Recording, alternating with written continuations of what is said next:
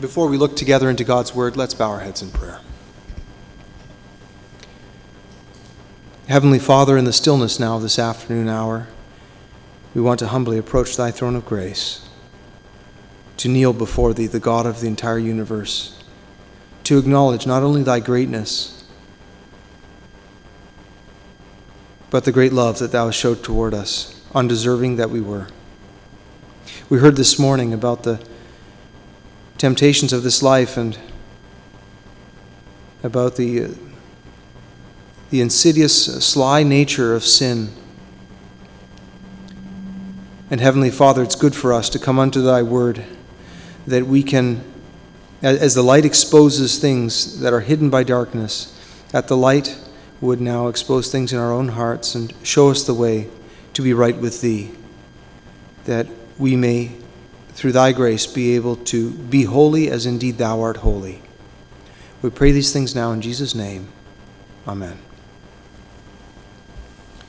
For the meditation for this afternoon's worship service, there's a portion of Scripture that I've been thinking about a little bit lately, and it's found in Genesis, the 32nd chapter, Genesis chapter 32.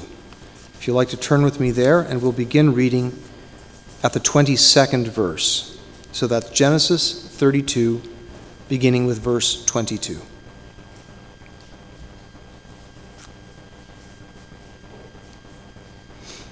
And this is an excerpt from the life of the patriarch Jacob.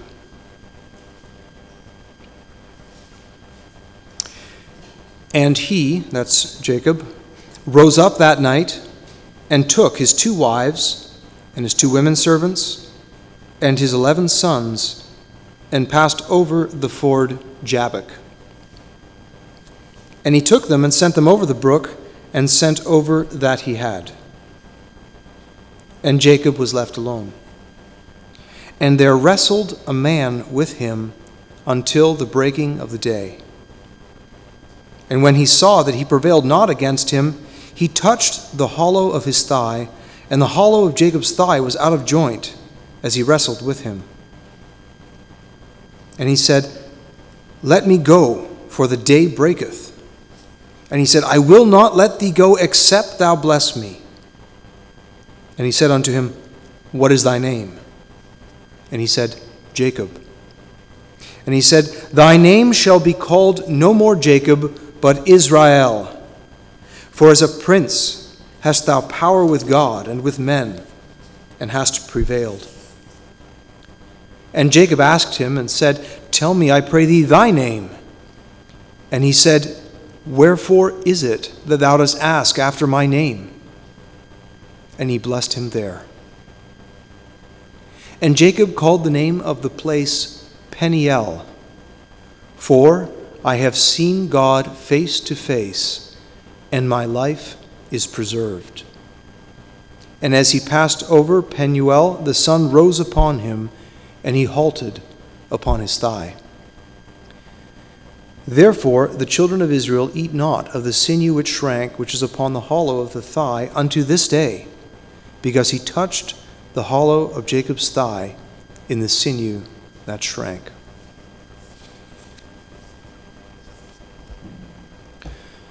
We have preserved here for us an account, a singular account,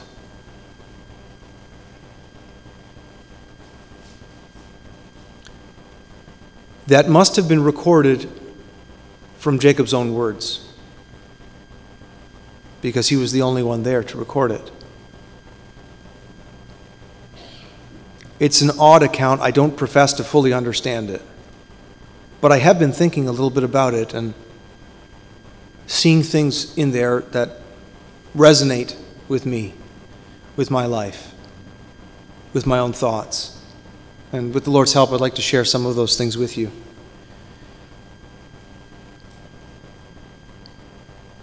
Jacob was in an interesting position. His name means supplanter, one who takes something sneakily. And indeed, he did. He even came out clutching the heel of his brother when he was born. And when they were young men, he managed to trick or to, not trick, it's not the right word. He got from his brother the birthright. I don't know what the right word is, in a way that was underhanded. He took advantage of his brother's hunger and character to get something that he wanted. And as Brother Doug was preaching this morning, I was reminded of some of these things, this lust that we have, this desire that Jacob had to be a man of importance and a man of substance, and desire that birthright blessing, or that birthright. And then he also, through trickery, stole the blessing that was to be Esau's. So he was rightly called Jacob.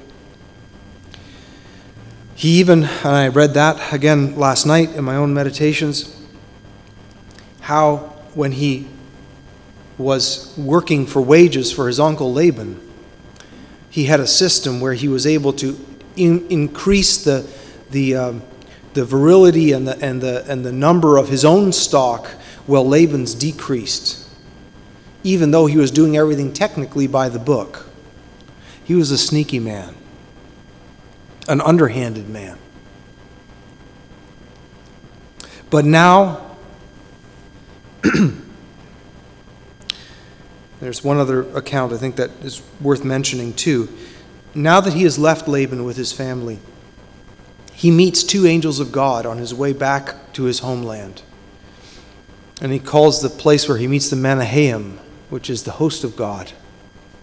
He recognized these two angels as being from God. And he prays a heartfelt prayer to God, asking for God's protection and blessing to go with him as he goes to confront his yesterday, his actions with his brother Esau. Now on this night, he's on the edge of this brook called Jabbok. And Jabbok actually means poured out, or it means wrestling. Seems to have roots from both words. And this brook is definitely a dividing line, a barrier for Jacob. He has his family with him. He comes up with a scheme to try to appease his brother. He does whatever he can to keep his family safe by splitting it up into bands. We read about that as well.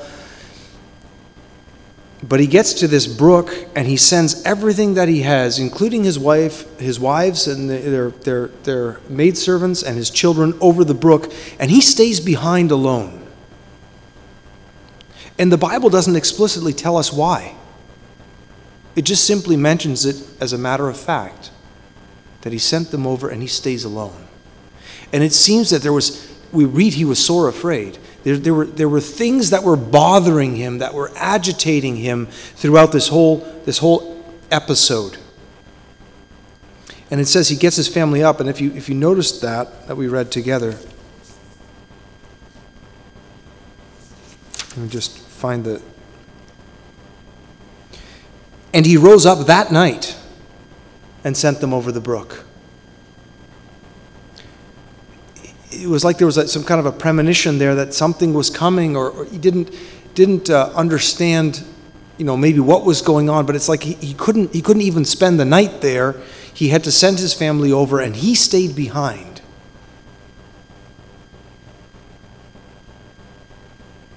I don't know why. I think I would have done the exact opposite.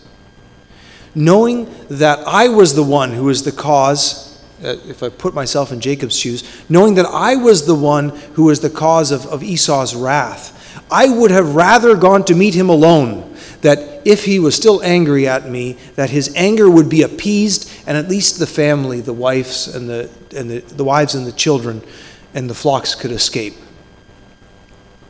Why not that way around? But he does the opposite. He sends over everything God has given him, and he waits behind.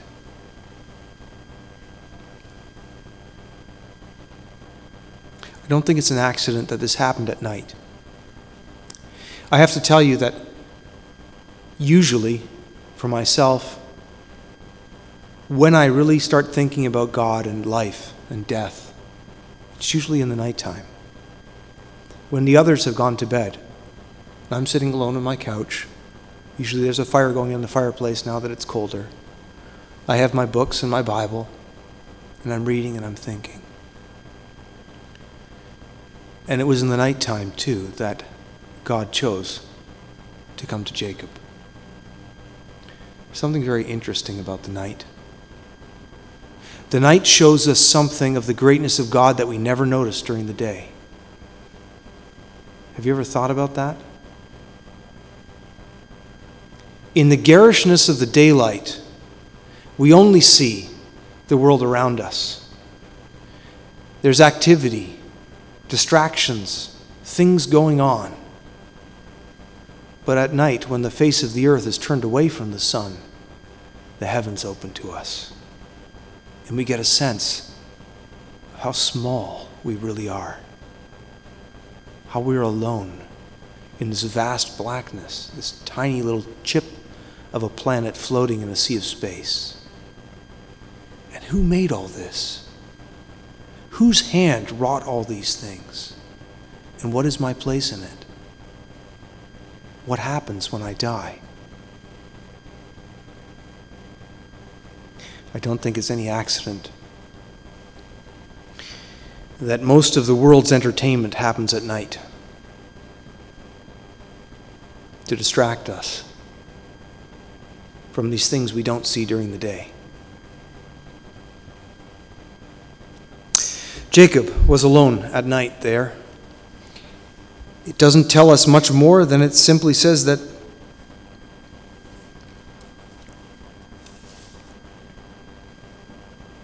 and there wrestled a man with him until the breaking of the day. Suddenly he's wrestling with a man until dawn. Doesn't tell us how he met him. Doesn't tell us what the circumstances were. I heard one preacher once speculate, in that darkness someone jumped on him, and who do you think he thought he was? Esau come to get him, perhaps. I don't know. It just says simply that they wrestled. But there was something about this wrestling that was a little different. A little different than other types of wrestling. This was not a wrestling, I think, to overcome. This was Jacob not willing to let this man go. He tells him later on, I will not let thee go unless thou bless me. And as I was thinking about this, there's so many questions. We don't really know why. But we find out after in the account that this man that he was wrestling with was none other than God in some form. I don't know if it was the angel of the Lord. Some people speculate it was the pre-incarnate Christ. I'm not totally comfortable with that interpretation. But it was somehow God come in the flesh there. And the only parallel that I think we can find to it in Scripture is when Moses met God in the mount. And God said, go stand in the cleft of the rock, and I'll place my hand over thee, and I will pass by, and I will declare my name unto thee. There was something going on there that had to do with Jacob's identity and with God's identity and with a blessing.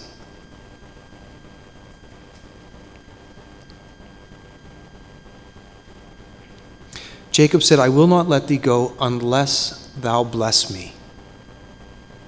But just a few verses before, he says in his prayer how the Lord has blessed him. He crossed over Jordan with this staff, he said, with just a stick in his hand. And now he's come over and there's 2 bands and huge flocks and 11 children. What kind of a blessing was he looking for?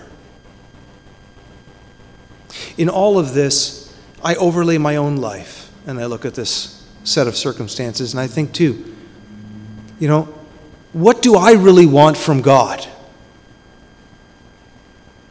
What do I really want from Him? Have you thought about that? If you're living here in Canada, you're already above about 98% of the world. You're already way more wealthy than most people on this planet. So what do you really want from him? Obviously, the physical blessings were not enough. I will not let thee go unless thou bless me. What was that thing that was missing from Jacob's life? I'm again reminded of Moses. When God had had enough, and he said, that's enough, I'll no longer go with you. You are too sinful as a people. I'll send my angel to lead you into the promised land, and that's good enough. And what did Moses say? No, that's not good enough. Unless you go with us, we will not enter in. I think this is what it was too. Perhaps Jacob saw this man and realized he was maybe like those angels that he had seen a short time before, crossing over that brook. And Jacob knew he couldn't cross over there. Not until he knew for sure that the blessing of God was with him. And so he held on to him. That brook served as some kind of a barrier. And as I was thinking about that, isn't that a good metaphor for death? Do you really want to cross that river? Not knowing if God is with you? Not knowing what may await you on the other side? That's a heavy burden. Jacob had to send over everything ahead of him.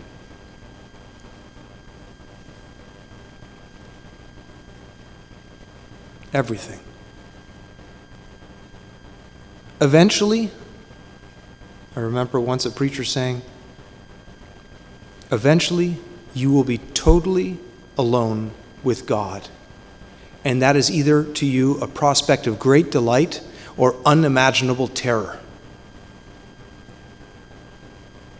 I thought about those words a bit, turned them over in my head. I thought, yes, that's true, isn't it? Eventually, I will have only God alone.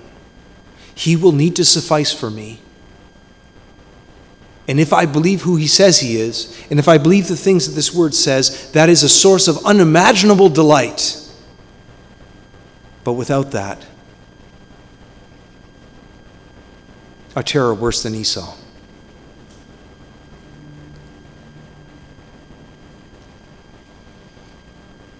Jacob wrestled with him. Do you wrestle with God?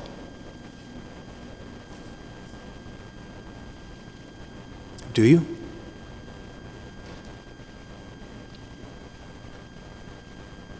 That's not a light question. Are you not willing to let God go until he blesses you? Or are you satisfied with throwing him a couple of scraps on a Sunday, reading a chapter here and there, kneeling by your bed for a minute or two and think that that's enough? I say that to myself. If he is the one that I'm going to trust to get me over that river,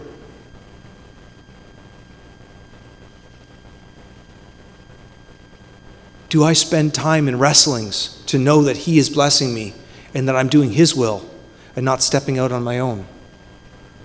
That's a heavy question. When you put your whole life in the balance, everything you've been given, is it a 50-50 proposition? Or is it, if God doesn't go with me, all of these things don't matter a single bit? You know, our children are so precious. We are concerned for their safety, and Jacob was concerned for his own children's safety as well.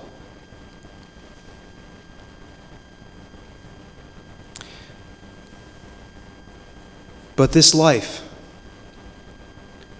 is short, and if we only offer our children safety here, what real safety is that?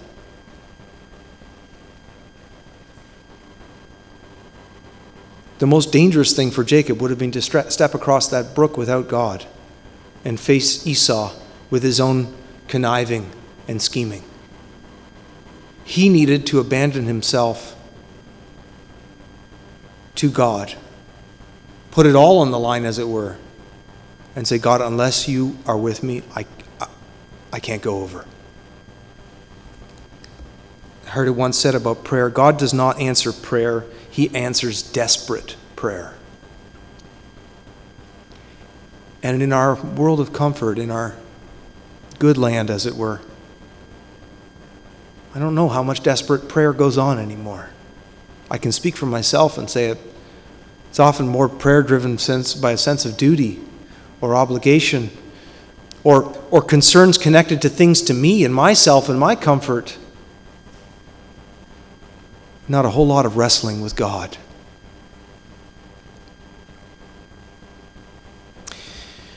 He says in the last few verses we read together, it's interesting to see. It says, he wrestled until the break of day. Why was that? And the only answer I could have for that is that Jacob wasn't allowed to see something there that would be revealed maybe by the daylight, and so it had to end. And perhaps this is why I was reminded of Moses, no man shall see my face and live. Perhaps God was being merciful even in that, to say, you're not ready for this yet. You cannot see me. And so it was at the break of the day then that this exchange occurred. And he says that the other man that he wrestled with said, "What is thy name?" And he says here, Jacob. He had been asked that question before by his father, and he replied falsely, "It's Esau. I'm your son Esau." Now there's no hiding.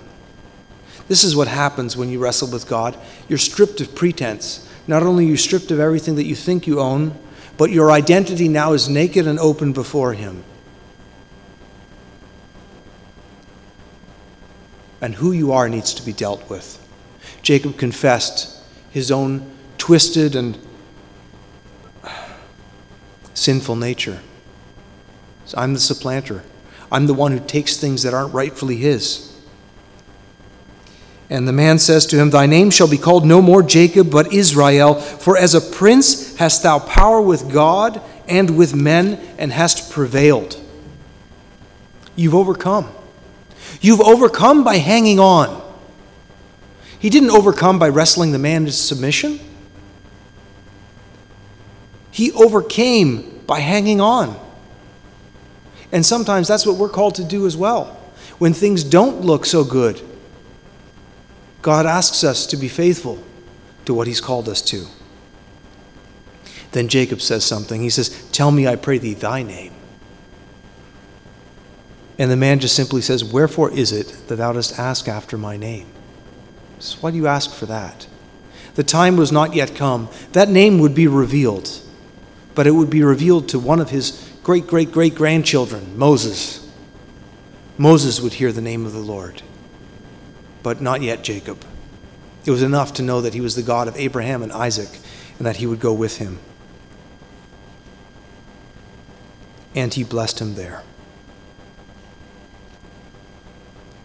A man that has wrestled with God, or a woman that has wrestled with God,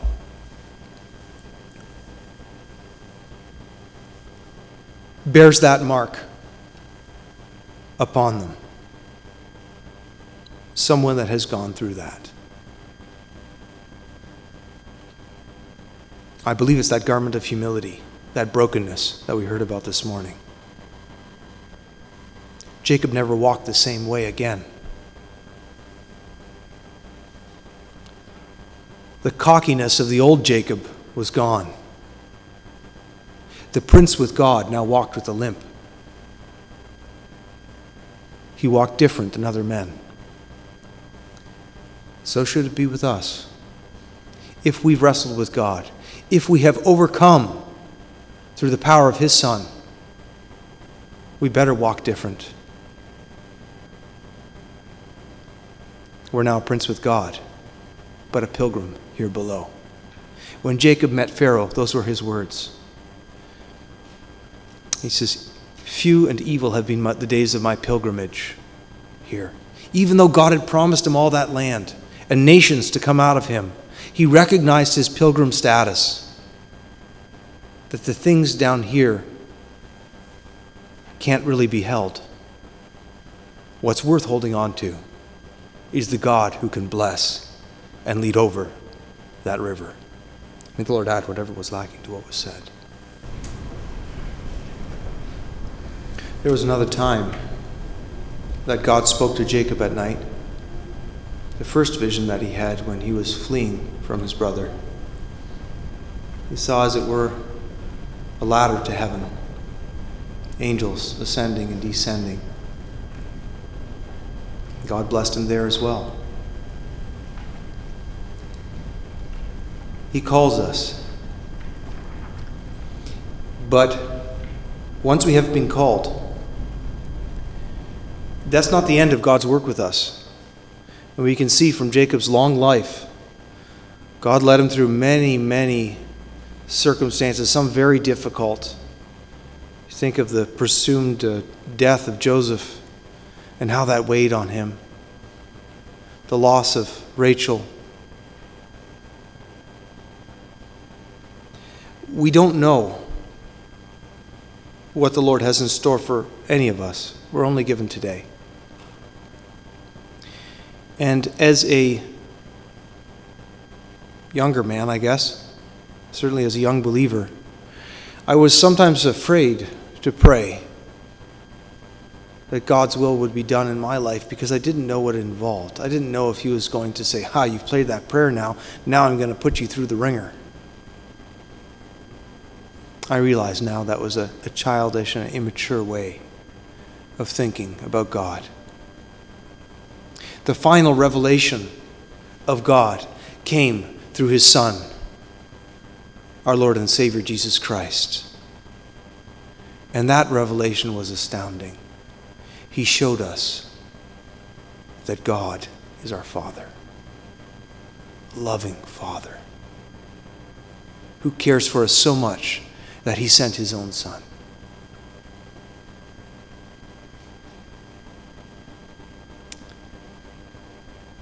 Knowing that, would you trust your life to anyone else? What will you do? What schemes will you come up with? How will you order your life? Knowing that it all ends in a few short years, maybe shorter than you expect. Isn't that worth wrestling with God over? If you do not know him yet, I encourage you, get alone with God. And do not let him go until he blesses you. He'll break you. He'll break you through that wrestling.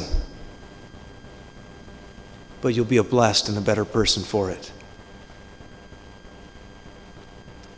That breaking will be for your benefit. It may sound ridiculous to you when I'm saying these things, but I know it's true because it was true in me.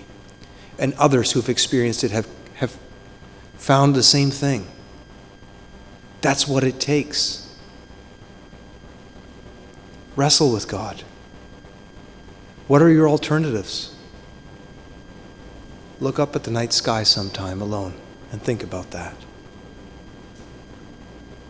And may the Lord grant you grace to find him.